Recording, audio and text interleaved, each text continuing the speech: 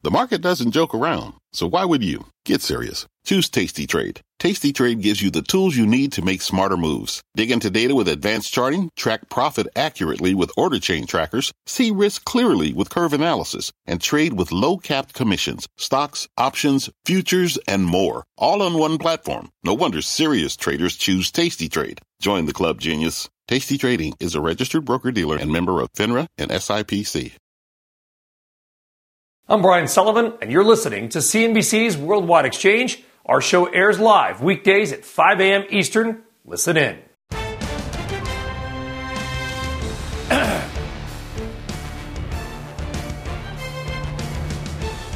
It's 5 a.m. at CNBC, and here is your top 5 at 5. Hung up in the House. Democrats now at odds with each other over next steps in the president's multi-trillion-dollar spending plan. Is it possible that nothing gets done? America taking hits from its allies over the Afghan crisis, with the UK and France now demanding more time to get their people out. Back on Wall Street, stocks trying for a third day of gains as tech remains in the driver's seat. We'll bring you more. Crypto crossing a key psychological level for the first time since mid-May. We dig into the rally ahead. And it may be only August, but Starbucks is bringing back the spice to its menus beginning today. It is Tuesday, August 24th, and this is Worldwide Exchange.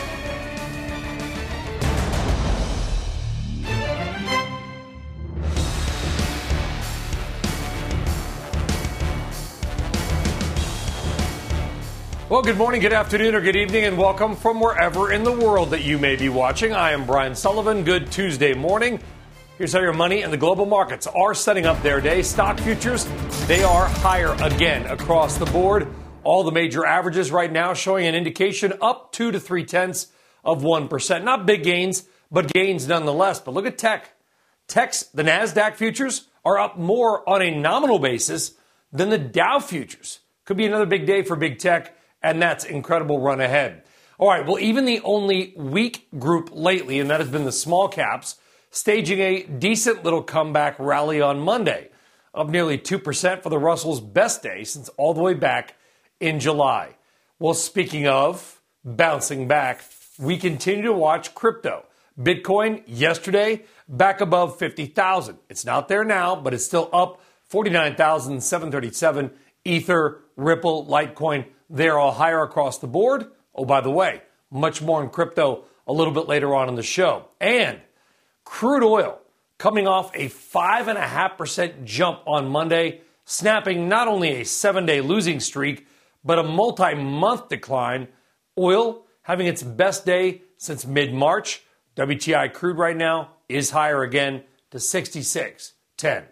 Well, around the world, trading already well underway in the UK with, again, you guessed it, more gains. Jumana Bercetchi is in London with the early trade and more. Jumana, good morning. Morning, Brian. Well, you started off talking about the rebound we're seeing across various sectors. I also want to draw your attention to the rebound we've seen in Chinese equities overnight as well. The Chinese Shanghai Composite up 1 percentage point. The Hang Seng Index in Hong Kong up about 2.5 percentage point. We are seeing actually a bit of love for some of these Chinese tech names, the likes of JD.com up 15 percentage points, Tencent up 9 percentage points. So a bit of a rebound transpiring there. The handover for European equities has been positive, but it is somewhat of a cautious session. You can see for the Stock 600, we're only up about 0.1 of a percentage point. In terms of the individual indices, let's break it down a little bit more. The FTSE 100 in the UK, you can see, is dropping a tad, down about 0.1 of a percentage point. Sainsbury's, we talked about that stock yesterday because of the U.S. private equity interest. Today, trading on the back foot, down about a couple of a percentage points. But we do have a good performance from miners right at the top of the FTSE today. The CAC 40 down about 0.1 of a percentage point. Again, luxury in focus, the ties to China, a big one to watch there. But luxury are actually doing well today, given the performance in China. And then we have the Xetra DAX index in Germany up about 0.3 of a percentage point. We had better Q2 GDP data coming in just a smidge better than expectations at 1.6 percentage point. In terms of sectors, though, this is the breakdown. We've got defensives on the back foot, telcos, utilities down about 0.3 of a percentage point. Some of the banks also coming under pressure. But right at the top, the very high beta, very sensitive basket, travel and leisure is up 1.6 percentage points. And perhaps, again, another sector that's reacting quite positively to that FDA approval for Pfizer-BioNTech. It is a good thing for the travel industry, Brian. Yes, it certainly is. Jumana Bercecci, a lot of green there as well. Jumana, thank you very much. All right, so the markets, they're down. Now let's get to the news and some of this morning's key headlines, including more on a big business meeting at the White House later on today. Contessa Brewer is here with that and more. Good morning, Contessa. Good morning, Brian. The chief executives of Apple, Microsoft, Amazon, and more reportedly plan to attend a White House meeting with President Biden tomorrow. The topic? How private companies are improving cybersecurity. There has been a dramatic uptick in ransomware and online attacks during the pandemic, costing billions. It's a real threat to the system itself. Invitations to the event were also reportedly extended to the CEOs of Google, IBM, Southern Company, and JP Morgan Chase. Disney has reached a deal with key unions to require all its unionized employees working at Disney World in Florida to be fully vaccinated against COVID-19 by October 22nd. Last month, the company mandated all its salaried and non-union hourly employees in the U.S. to be fully vaxxed by September. And Ford is reportedly doubling its production target for the all-electric F-150 Lightning to 80,000 by 2024 because of strong early demand. Reuters reports the company plans to spend an additional $850 million to meet that target. The F-150 Lightning is due to hit showrooms in early 2022. Brian. I could see you up there at your mountain hideaway in an all-electric F-150. What say you, Brewer? I mean, I have a pickup truck, but I would trade in for electric if only I could get the outdoor place to plug it in. That you need, and do you tow anything? Because that that reduces the. I don't know if you've got like a giant boat you're towing around or anything. Well, the plow on the front is what does it for me. Of course, the plow doesn't. The plow is everything. Contessa Brewer. None of this is surprising. We're going to be back with you in a few minutes. Thank you. Okay. Of course, that's true. All right, now back to the markets and your money. And with the Jackson Hole Fed meeting effectively put on hold by going virtual, what could be the big drivers of the market going forward? Let's bring in Bill Stone. He is Chief Investment Officer at the Glenview Trust Company. And Bill, welcome back. Listen, Jackson Hole is still happening, but pretty much everything you read in the market's like, well, it's virtual, so that kind of takes away some of the shine from it based on what we might hear. Or is that not true? Do you think that Jay Powell and the Fed could still make a bunch of big headlines? Well, I think it's going completely virtual just told the market that they're not going to make the big headline that I'm going to say that people might have been worried about, which is that there was going to be some big rollout of reducing the asset purchases here in the short run. I think that's off the table. I think that's why you saw the market perk up a bit on Friday after a pretty poor week, and maybe why we can continue to have a nice rally into this week. So, we had seen some worries because part of it is it gives, I guess, the actual concrete side to the fact that we have seen an actual impact of the increase in infections. So we know it's showing up in the economy, and taking that meeting virtual just, kind of brings it home. Does it matter if the Fed delays the reduction or the taper, whatever you want to call it, by a month or two, Bill? That's what I guess my point is. Like, we know they're going to do it. If they do it in September or November, does that really make that much, or should it make that much of a difference for our viewers that are just throwing money every month into a 401k plan? Yeah, I mean, it honestly probably shouldn't. But I think what's underneath the surface is this worry in the market that the Fed is going to move too swiftly to take away accommodation, and that could snuff out this strong economic recovery. Actually, I guess now I have to call it an expansion, and that's really underneath it. So, the exact timing, you're right. It kind of seems silly that a few months would necessarily make a big deal. I think the real deal is, well, the longer you wait is maybe to be more sure that the infections aren't really going to get bad enough to truly sink the economy, and you don't want to be moving ahead of that.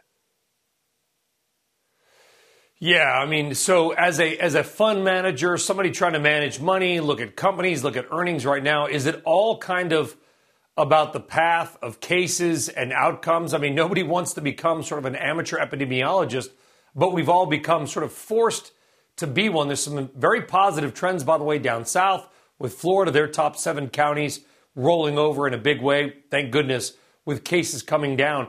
Is that kind of the first thing you look at every day, Bill? Or if not, what is? It is quite a bit. So, watching on the margin of, transit usage, I'm really interested in consumer mobility because at least certainly recently when you look at the economic numbers, so let's just use retail sales last week, the headline didn't look great, but underneath the surface, there was some good news there. So you still had restaurant and bar sales up nicely month over month. And that is, again, the services side, the side that COVID really hurt and kept down longer. It was, I say is still getting better. Now, these cases we're seeing, again, consumer mobility is declining somewhat. I try and put it in a relative. It's not collapsing like we saw before. So I have to, shave some numbers on the margin. But on the whole, it still looks good. And I think it's just going to push some of that economic activity out until, say, the fourth quarter and 2022. So I think we'll still get it. So, yeah, I mean, that is a big part of what we look at. I think the other part is it's probably, some of the inflation may stick around a little bit longer. That certainly, as I'm looking at companies, part of the scenario, you've got to see where they're able to raise prices and such. I was at an Ace Hardware yesterday, and Bill, and then speaking to the woman who runs it, and she was saying, every week I raise prices, and not by a little, by a lot, with no sign. We'll see. I said, do you think it's transitory? She said, not to my customers. Bill Stone, always a pleasure to have you on, Bill. Thank you very much. All right, well, yeah, we've all been forced now to look at all these things we never thought we'd be looking at. All right, anyway, we are just getting started on a Tuesday, and when we come back, we asked, and you answered, about what will have the best return on your money over 6 months. And we are now halfway through the big contest, and we've got the results ahead. Plus, this morning's big money movers and why shares of Palo Alto Networks are popping in the pre-market. Look at that, up 11%. And later on, the consumer battle heating up again with Walmart continuing to go after Amazon. We'll tell you how now. We come back with futures higher. Stick around.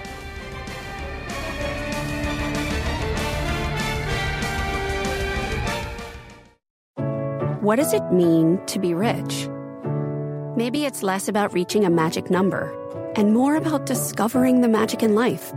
At Edward Jones, our dedicated financial advisors are the people you can count on for financial strategies that help support a life you love. Because the key to being rich is knowing what counts.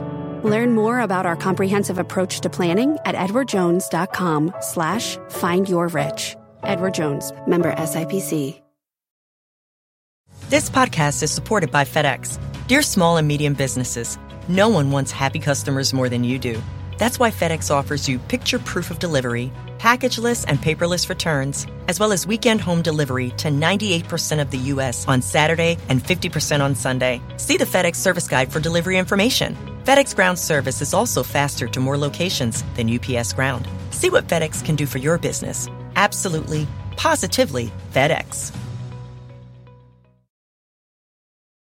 All right, welcome back. Time now for your big money movers. The key stock stories that are happening right now. Stock number one, we showed it to you before the break. Palo Alto Networks shares are popping after the cybersecurity company's second quarter results top forecast and gave an upbeat outlook.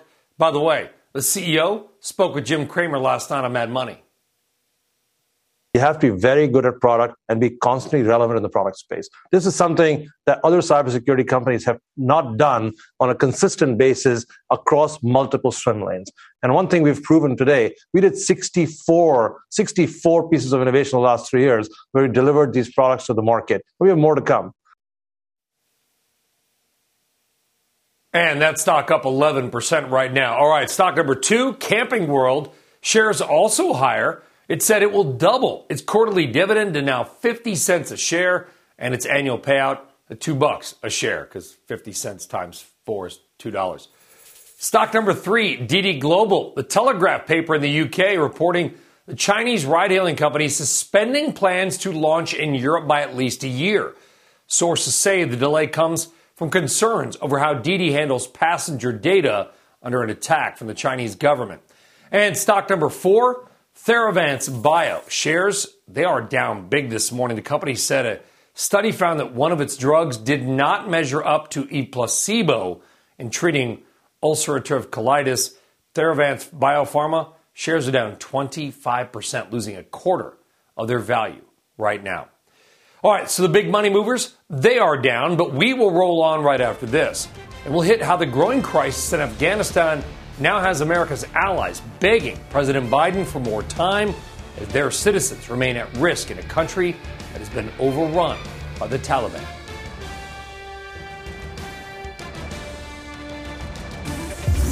Today's big number, $129,300. That was the average 401k balance as of the second quarter, according to Fidelity Investments, a new record. That's up 24% from a year ago. This podcast is supported by FedEx. Dear small and medium businesses, no one wants happy customers more than you do. So you need a business partner just like you. Like FedEx, who understands your passion for serving your customers because they have the same commitment towards you. That's why FedEx offers you picture proof of delivery, packageless and paperless returns, as well as weekend home delivery to 98% of the U.S. on Saturday and 50% on Sunday. See the FedEx service guide for delivery information. What's more, FedEx Ground is faster to more locations than UPS Ground. Trust FedEx for timely deliveries. See what FedEx can do for your business. Absolutely, positively FedEx. All right, welcome back. With more American soldiers on the way to the country, President Biden facing pressure now from allies to extend America's presence in Afghanistan so American citizens and Western allies can get their still trapped citizens out safely. The president will meet virtually with a group of 7 leaders to discuss the situation later on today. Let's get more now with Dan Murphy, who joins us now from Abu Dhabi. Dan. Well, Brian, today's G7 meeting is going to give us more clues on whether or not President Biden will extend that evacuation deadline or whether or not he's going to stand firm on that initial August 31st date. And yes, the president is under increasing pressure from UK and European leaders who want more time to get their people and their equipment out of Kabul. But the president has already said his hope is that they won't need to extend. And that's because the Taliban have already given the US a red line.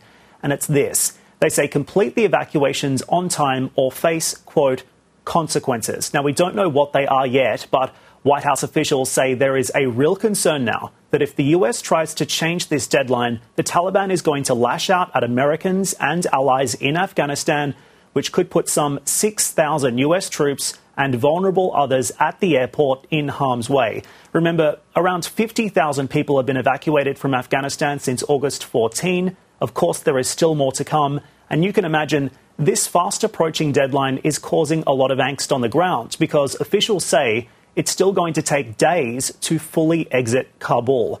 So the challenge for the G7 today will be to develop a plan to speed up those evacuations to meet the deadline. They're going to need to coordinate resettlement programs as well, so these people have someplace to go. And they're also going to have to discuss an approach to engaging with the Taliban in the longer term, including whether or not to withhold aid, formal recognition, or use economic sanctions, which are all being discussed now. Brian? All right, world leader reaction. The group of 7 allies, Dan, what are they saying? What can we expect? Well, it's interesting, Brian, because it really does seem like Britain is leading the charge here as chair of the G7. We know the British Prime Minister Boris Johnson has suggested that he would like to see the deadline being extended in order for British troops to get out. Similar calls we've heard from France and Germany. But the problem is that if the US pulls out before them, they can't stay on the ground. So a mad rush now underway to get people out of Kabul and out of Afghanistan before that deadline. All eyes, all ears now on what President Joe Biden has to say. Back to you. Yeah, still a very dire situation there. Thousands of Americans and their allies are stuck, unable to get to the airport. Very dangerous. Dan Murphy, thank you. All right, now let's go back stateside, including an historic moment for the state of New York. Let's get more on that and some of this morning's other top headlines with Philip Mena in Manhattan. Philip, good morning. Hey, Brian, good morning. Yeah, New York now has its first female governor. Kathy Hochul was sworn in at 1 minute past midnight, and she's now the state's 57th governor. Meanwhile, former Governor Andrew Cuomo issued a blistering farewell address condemning the state attorney general's investigation into his sexual harassment allegations. The leader of the far-right group, the Proud Boys, is headed to jail. On Monday, a judge sentenced 37-year-old Henry Tarrio to more than 5 months in a D.C. detention center. Tarrio, who admitted to burning a Black Lives Matter banner taken from a historic black church during a pro-Trump demonstration in December, also pleaded guilty to gun possession charges. He must surrender to the Washington, D.C. jail on September 6th. In court, Tarrio told the judge that burning that banner was, quote, a grave mistake. And finally this morning, home security footage in Bristol, Connecticut captured an unlikely porch pirate making off with an Amazon package. Just 5 minutes after Amazon dropped off that box on a woman's porch, that bear snatched it up. It was later found in a neighbor's yard after it apparently lost interest in what was inside. Toilet paper. The woman said it was Angel Soft, not Charmin. So, Brian, that might explain why the bear didn't want it. Talk about brand loyalty. I got a lot of questions. I mean, I only have so many answers. Go ahead. Via Amazon. I'm just saying, you're ordering like one package of toilet paper on Amazon. It's like, it doesn't seem anyway. And maybe the bear had just great hygiene. You never know. I mean, right? What do we know about that bear? Looked pretty nice to me. Well, we know he goes in the woods. That's one. If a bear goes in the woods and there. I'm going to stop. Anyway, just one roll of toilet paper in a box. It took like an entire tree to go to the bathroom. Yep. Philip Mena, I'm going to stop. Thank you. All right, buddy. Bear, you got to listen. You got to go. You got to go. All right. Straight ahead, from Bitcoin to Chinese tech stocks. It is all about the bounce. Look at that. They are higher across the board. Alibaba, 5%, Tencent, up nearly 9%. We're going to dig in it all coming up. Plus, the Pfizer CEO speaking out after they got the green light for formal FDA approval of their COVID vaccine. And a reminder, if you've not already, follow our podcast on Apple Podcasts, Spotify, Stitcher, and others. It is called Worldwide Exchange. I think it's got like a 4.8 rating. I have no idea why, but we appreciate it. Dow futures up 51, and we are back right after this.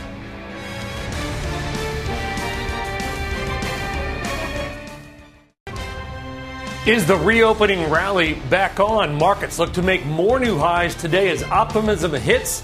COVID cases may finally be peaking in many parts of America.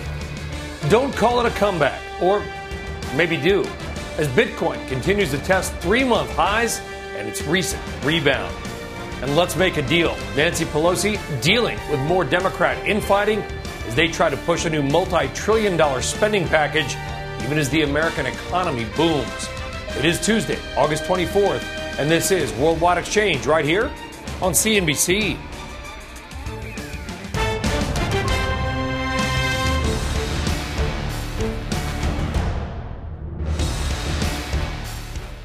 Well, welcome back, and good Tuesday morning, everybody. Thank you very much for joining us just about 5:30 here on the East Coast. And why don't we hit your morning money and stock futures, because they are in the green. We are likely to make more new record highs today, especially for big tech, because we've got NASDAQ futures. They're up more than Dow futures. And I don't mean on a percentage basis. They are that. But on a nominal basis, they're up 64. Dow futures up just 43. We normally don't see tech, NASDAQ up more than the Dow, but That's exactly what we're getting. In other words, it could be another big day for big tech. So much for the dog days of August. All right, one big stock to watch today is Pfizer. This after the FDA finally granting full approval for its COVID vaccine. And Pfizer CEO Albert Bourla speaking with NBC News' Lester Holt last night following that news, saying his company is already developing a new and better version of the vaccine for the new strains of COVID. We are making right now a specialized vaccine for Delta. I'm almost certain that we will not need it. Because, again, the data that we have seen, not only from our own labs, but also from emerging data from Israel, is that the booster shot of the current vaccine is very, very, very effective against Delta. But we cannot take that chance, right? What if something happens? So we need to make sure that we have it as a tool. Like we will put it on the shelves. We will do the same for every variant that comes out. All right, that was Albert Bourla of Pfizer with Lester Holt last night. So some very positive news on the vaccine front as well. We're seeing cases start to roll over in some of the big counties of Florida and many parts of the South starting to slow their growth. So maybe all more reopening rally on type day. Well, also happening now, investors buying back into a bunch of China-based technology stocks. Even with the government continuing to crack down, buyers have stepped in. Arjun Kharpal joining us now with some of the big movers. And Arjun, there's been no change in the regulatory environment, but yet we're starting to see maybe a little renewed optimism, at least with some of the bigger names. Yeah, you're absolutely right, Brian. I'll give you a sense of what's going on here, according to some of the conversations I've had with some of the experts today. Firstly, you've got a lot of buying the dip going on here. You know, the Hang Seng Index in Hong Kong entered bear market territory last year. A lot of these stocks have been pretty beaten up as well, the likes of Tencent and Alibaba. So you are seeing buyers step in. Even Cathie Wood's ARK Invest snapped up some JD.com shares, which ended the day nearly 15% higher today as well. But we do have slight more clarity on the regulatory situation. On Friday, China passed what was a major data protection law, and that was really the end of all the landmark kind of laws that have been slated to come into force this year. And so there is a sense that investors know what that pathway looks like. The companies know what they're dealing with at this point, and so they feel more confident to deal with that. And I've been listening to a number of earning calls over the past few days from the big tech giants in China, talking about how they've done internal checks and reviews to make sure they're compliant with the new regulation, and that they feel confident they're going to be able to comply with that. And just speaking of earnings,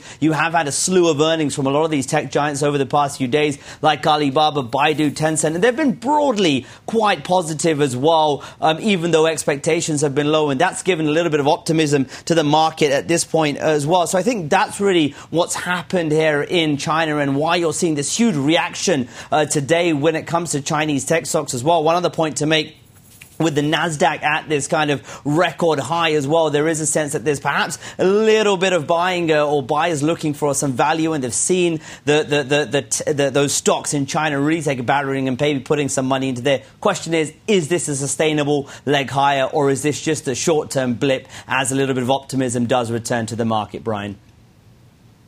Well, yeah, and you just nailed the question right there at the end. I mean, short-term blip or some renewed optimism, despite the fact that the Chinese government is cracking down big time, particularly on anything having to do with data or privacy as well, something I know, Arjun, you know very much about.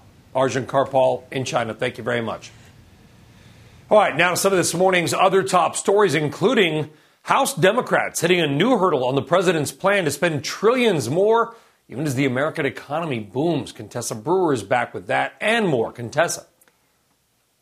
So, Brian, House Democrats are set to reconvene later today because they're trying to strike a deal within their own party to advance the infrastructure and spending bills. Speaker Nancy Pelosi scrapped plans to vote late last night on the two pieces of legislation because of a stalemate with centrist Democrats. These middle-of-the-road Democrats want Pelosi to put the infrastructure bill to the vote first before tackling the spending bill. Pelosi wants to package the bills into one vote to push centrists to vote for the robust spending bill as well as the more popular bipartisan infrastructure bill.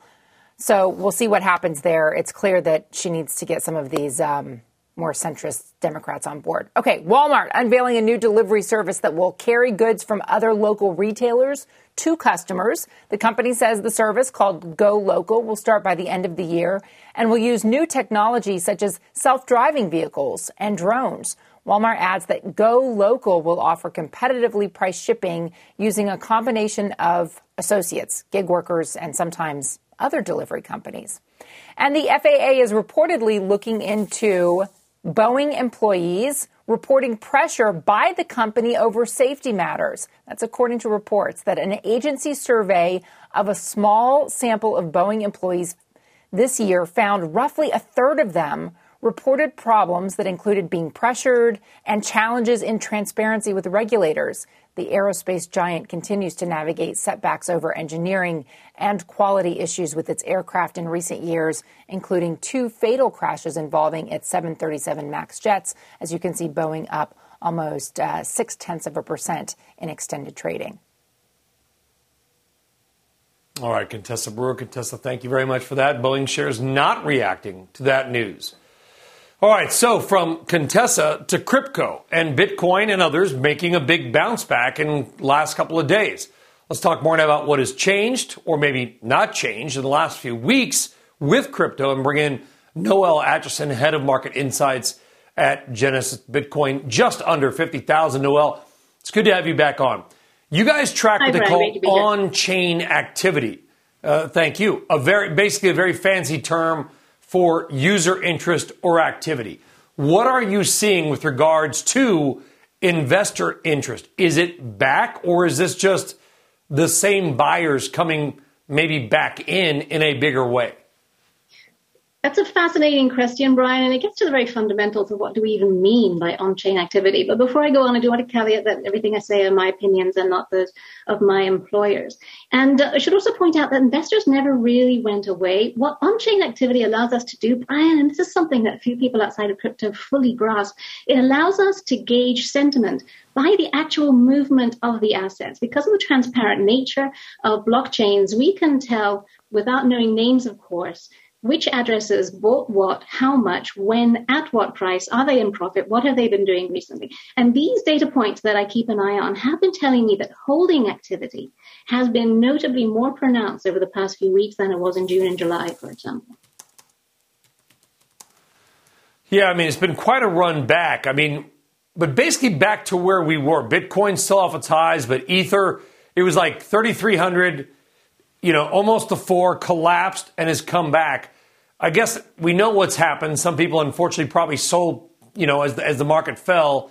Now they got the FOMO, fear of missing out on the return rally.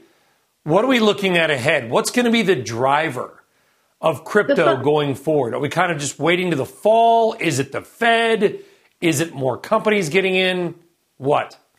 It's a mixture of everything, Brian, and I know that's an easy answer, but actually is the case. I mean, the on-chain data has been bullish for quite a while, but that's not enough. What you need to see is an actual change in the sentiment. We are seeing that not just from the huge amount of money that's flowing into the industry, from new funds that have been announced, from institutions such as Wells Fargo, JP Morgan, and others, but also from some of the whopping funding rounds that we've seen just so far this month for market infrastructure companies, crypto market infrastructure companies. And then layer on that market sentiment, which affects all markets, as you know. And yes, crypto eyes, the watchers are keeping an eye on what's going to happen at the end of this week at Jackson Hole. Will Federal Reserve Chairman Powell decide to announce tapering now, or will he wait for a bit? And I think it's very telling, Brian, that for the second year in a row, this will be a virtual event. We didn't expect that. We thought that by now we would be back at in-person events. So it's a very stark reminder as to the COVID-shaped problems that the economy is still going through. So sentiment matters a lot. The fundamentals have been there for quite some time. Yeah. But one fundamental change in the market, Brian, since last year is the role of Bitcoin. Bitcoin now accounts for less than half of total crypto market capitalization. You mentioned Ether. That on many metrics has outperformed Bitcoin so far this year. And there are many other smaller assets that have had astonishing performances for somewhat different reasons than Bitcoin. They are seen less as macro assets and more as technology plays. And the technology is progressing at a fascinating pace. How's the trader interest? How are the volumes? Do we know? Volumes are not extraordinary, but they're up from where they have been during the depths of the bull market. What we are seeing in the market is less leverage than last time we were in an upswing. That's because of some structural changes in the market. We've seen regulators pressure some of the exchanges to lower the leverage as possible, as well as a general change in sentiment. We are detecting some more caution this time around, which is a good sign.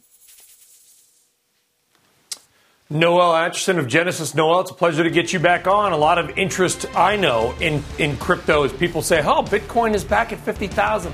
It's amazing. The round numbers don't mean anything, but they kind of do.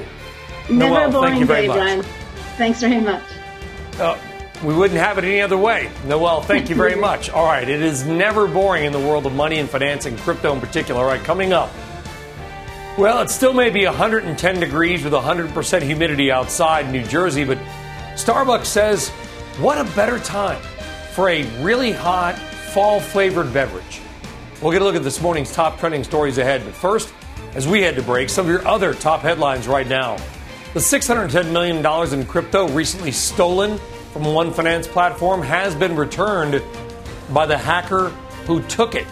Poly Network says the hacker began returning the funds as soon as the heist was unveiled and has provided the key to the remaining funds. How about that? Elon Musk giving a less than optimistic take on Tesla's latest version of its self-driving software, calling it, quote, not great. Musk comments in a tweet come just days after he touted the autonomous systems at the company's AI Day. And Viacom CBS reporting looking to unload another one of its high-profile properties. According to reports, the company exploring a sale of the 40-acre studio center in Studio City, California. News coming after last week's sale of CBS's iconic New York headquarters. Futures, they are higher, and we are back right after this.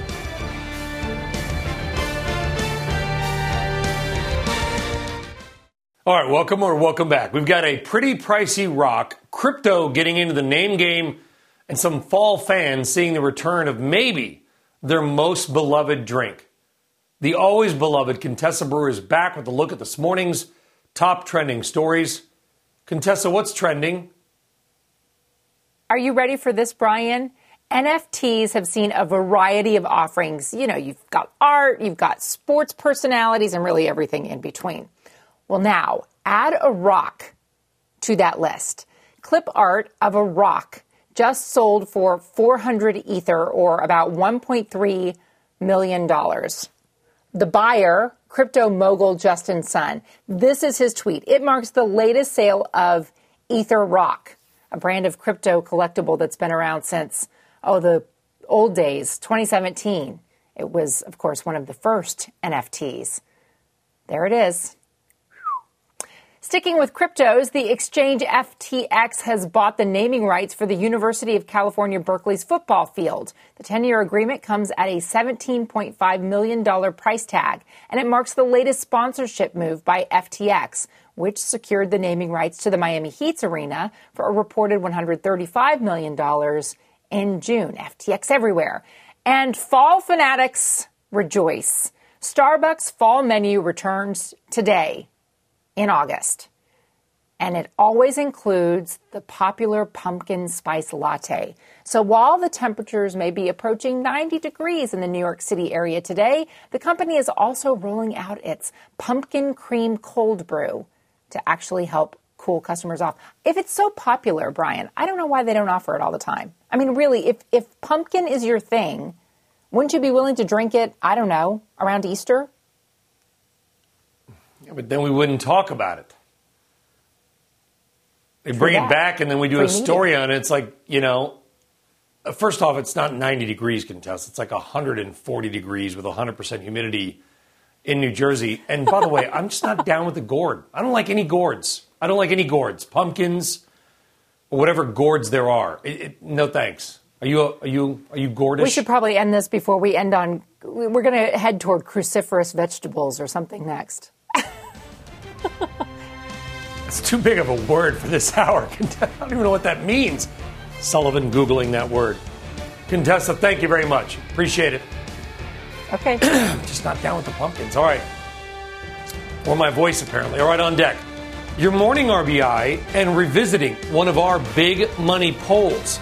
You thought you knew what would be the best investment over 6 months.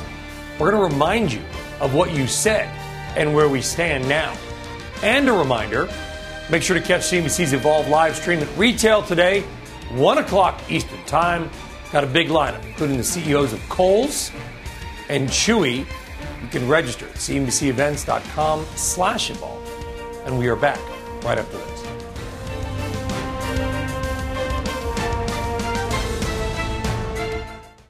Well, today's RBI is about the markets and about how right or wrong some of you have been. And do not worry, we are not slamming you. It has to do with a market poll from 3 months ago. You may not even remember it and where we stand right now.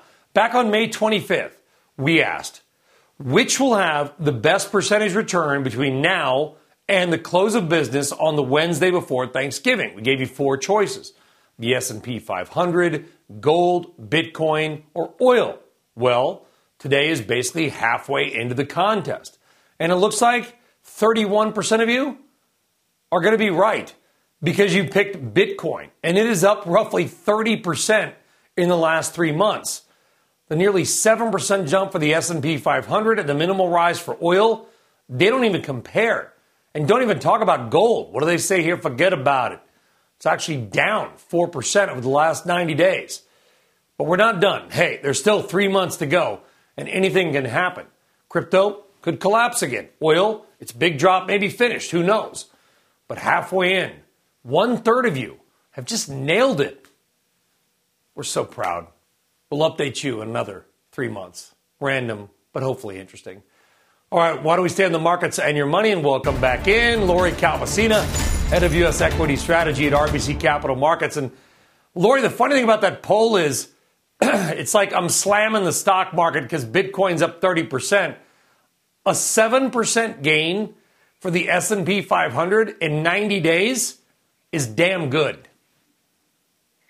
It is. It's great. And for the year as a whole, stocks have had an even better year. And look, Brian, we're in a hot economy. We're seeing GDP coming in, very well above trend. That's something we really didn't see much post-financial crisis. But historically, when you get a hot economy, you get extremely strong equity market returns. A hot economy is expected to continue into next year. So markets have also been discounting that. But like you said, the 7% move's not bad. It may not be quite as good as some of these alternative asset classes, but it is still quite a stellar move. I feel like there's 2 worlds going on right now, Lori. Planes are packed. Malls are packed. I mean, packed to the point where there are lines in Pennsylvania to get into stores on Sunday at the King of Prussia Mall. True story. But yet we're hearing all about the new rise of COVID strains, new concerns. I mean, you look at it, it's like, how do we square the two? But it appears that despite some of the worries there and a rise in some cases, outcomes have been better. And it feels like the economy continues to power on. What are you seeing, and what do you think is going to happen in the next couple of months? So, look, Brian, I'll just say I am from the South. I grew up in Alabama. I still have a lot of family and friends down there. So I've been very attuned to what's been going on with the virus this year, but I'm also a professional prognosticator on the S&P, right? So we also watch a lot of data. And I'll tell you one stat that I've been focused on, a lot of other people watch it too, is just looking at the open table dining activity, which has flattened out over the summer. A week ago, we wrote about how you'd seen sort of deterioration at most of the states around the country, not just in the South. We think a lot of that was because of the Delta variant and concerns that we're building. But when we updated the data yesterday, we found that a lot of states are starting to now show some signs of stabilization. And I will say, in general, we're seeing the response to the Delta variant in that data set. A lot of people who have been focused on reopening, frankly, and have been excited about getting on planes have been ignoring those kinds of stats. But at the same time, while we see a little bit of concern, a little bit of reaction in there, they're holding up remarkably well. We've seen a flattening out of that data set, not a collapse in that. I think at the end of the day, we heard early on from a lot of S&P companies on the consumer side about how mobility was still improving, that we aren't seeing shutdowns. We've had a number of companies last week in reporting season say our guidance doesn't include the possibility of further shutdowns. And I think that's generally, what we're seeing in terms of our societal reaction is that we're not going back to lockdowns. We're not going back to shutdowns. And that is allowing the economy to keep muttering through. But that's got to be, or maybe not, a huge market risk. I mean, as we head into fall, if it's like last fall, that's when the Northeast, you watch this sort of seasonal trend. If we get some kind of renewed talk of that, yes. Is that the risk maybe we're not talking enough about? Well, look, I think that it's been a difficult market this last month or so because people are just focused on what they want to be focused on. And it makes it very hard for people who are focused on different things to have conversations about what's going on. But I do agree with you that in the short term, at least, there does seem to be a little bit of a risk. And if you look at that reaction of the market to that University of Michigan consumer sentiment number, markets were simply not prepared for the idea that this Delta variant was having an impact on sentiment and behavior. And we've basically gone over the past week or so into negative economic surprise territory. We've seen the Citi U.S. Economic Surprise Indicator dip down into negative territory for the first time in a very long time. So I do think in the very near term, there is risk that investors have been too complacent about the short-term impacts of this variant. I think back to school is a very important clearing event for markets to get through, especially just given the concern that we've seen rise around children and the Delta variant. A lot of unanswered questions there. I'm not going to try to answer them for you this morning. But I do think that's a critical catalyst that markets may need to get through. Yeah. The markets have been good with the exception of one group, small caps. They're actually down over the last 3 or 4 months. Is it safe? Is it good to buy small caps again? So, look, I think small caps are this wonderful economic barometer. They allow you to price in so many different risks, whether it's inflationary risks, whether it's domestic growth risks. I think in the short term, as long as markets are digesting these short-term impacts from the COVID variant, until these COVID clouds clear, small caps are going to be a tough place to be. But one thing I'll tell you is we haven't seen small caps really breach true correction territory this year. They've had a number of lumps. They haven't gone down more than 10% from their peak. So the market is telling you that they don't really expect a true growth scare to ensue from all of this. I think you'll have a nice intermediate term trade in small caps once these COVID clouds clear. We are still facing hot GDP next year. Small caps traditionally do very well. Looks like some of these inflationary pressures may be peaking. That should help their margins as well. But I'll tell you, Brian, as much as I love that space and a lot of things about that space, the Fed always kills the small cap trade. We reliably see when Fed rate hikes start that small caps see a major peak relative to large cap. Well, we're going to, at some point, rates, I imagine, may have to go up or maybe not. They've been going down for 30 years. Lori Calvasina, always love having you on. Always love your valuable insight. Have a spectacular day. Lori, thank you very much. Thanks, Brian. All right, you're very welcome. All right, and with that, we wrap up Tuesday's show here on Worldwide Exchange. Dow futures up 25, but tech futures, NASDAQ, they're up more than that. Could be another big day for big tech. Crypto and oil up again as well. We'll see you tomorrow. Squawk and the gang picking it up next. Have a great day. I'm Brian Sullivan, and you're listening to CNBC's Worldwide Exchange. Our show airs live weekdays at 5 a.m. Eastern. Listen in. This podcast is supported by FedEx. Dear small and medium businesses, no one wants happy customers more than you do. So you need a business partner just like you. Like FedEx, who understands your passion for serving your customers because they have the same commitment towards you. That's why FedEx offers you picture proof of delivery, packageless and paperless returns, as well as weekend home delivery to 98% of the U.S. on Saturday and 50% on Sunday. See the FedEx service guide for delivery information.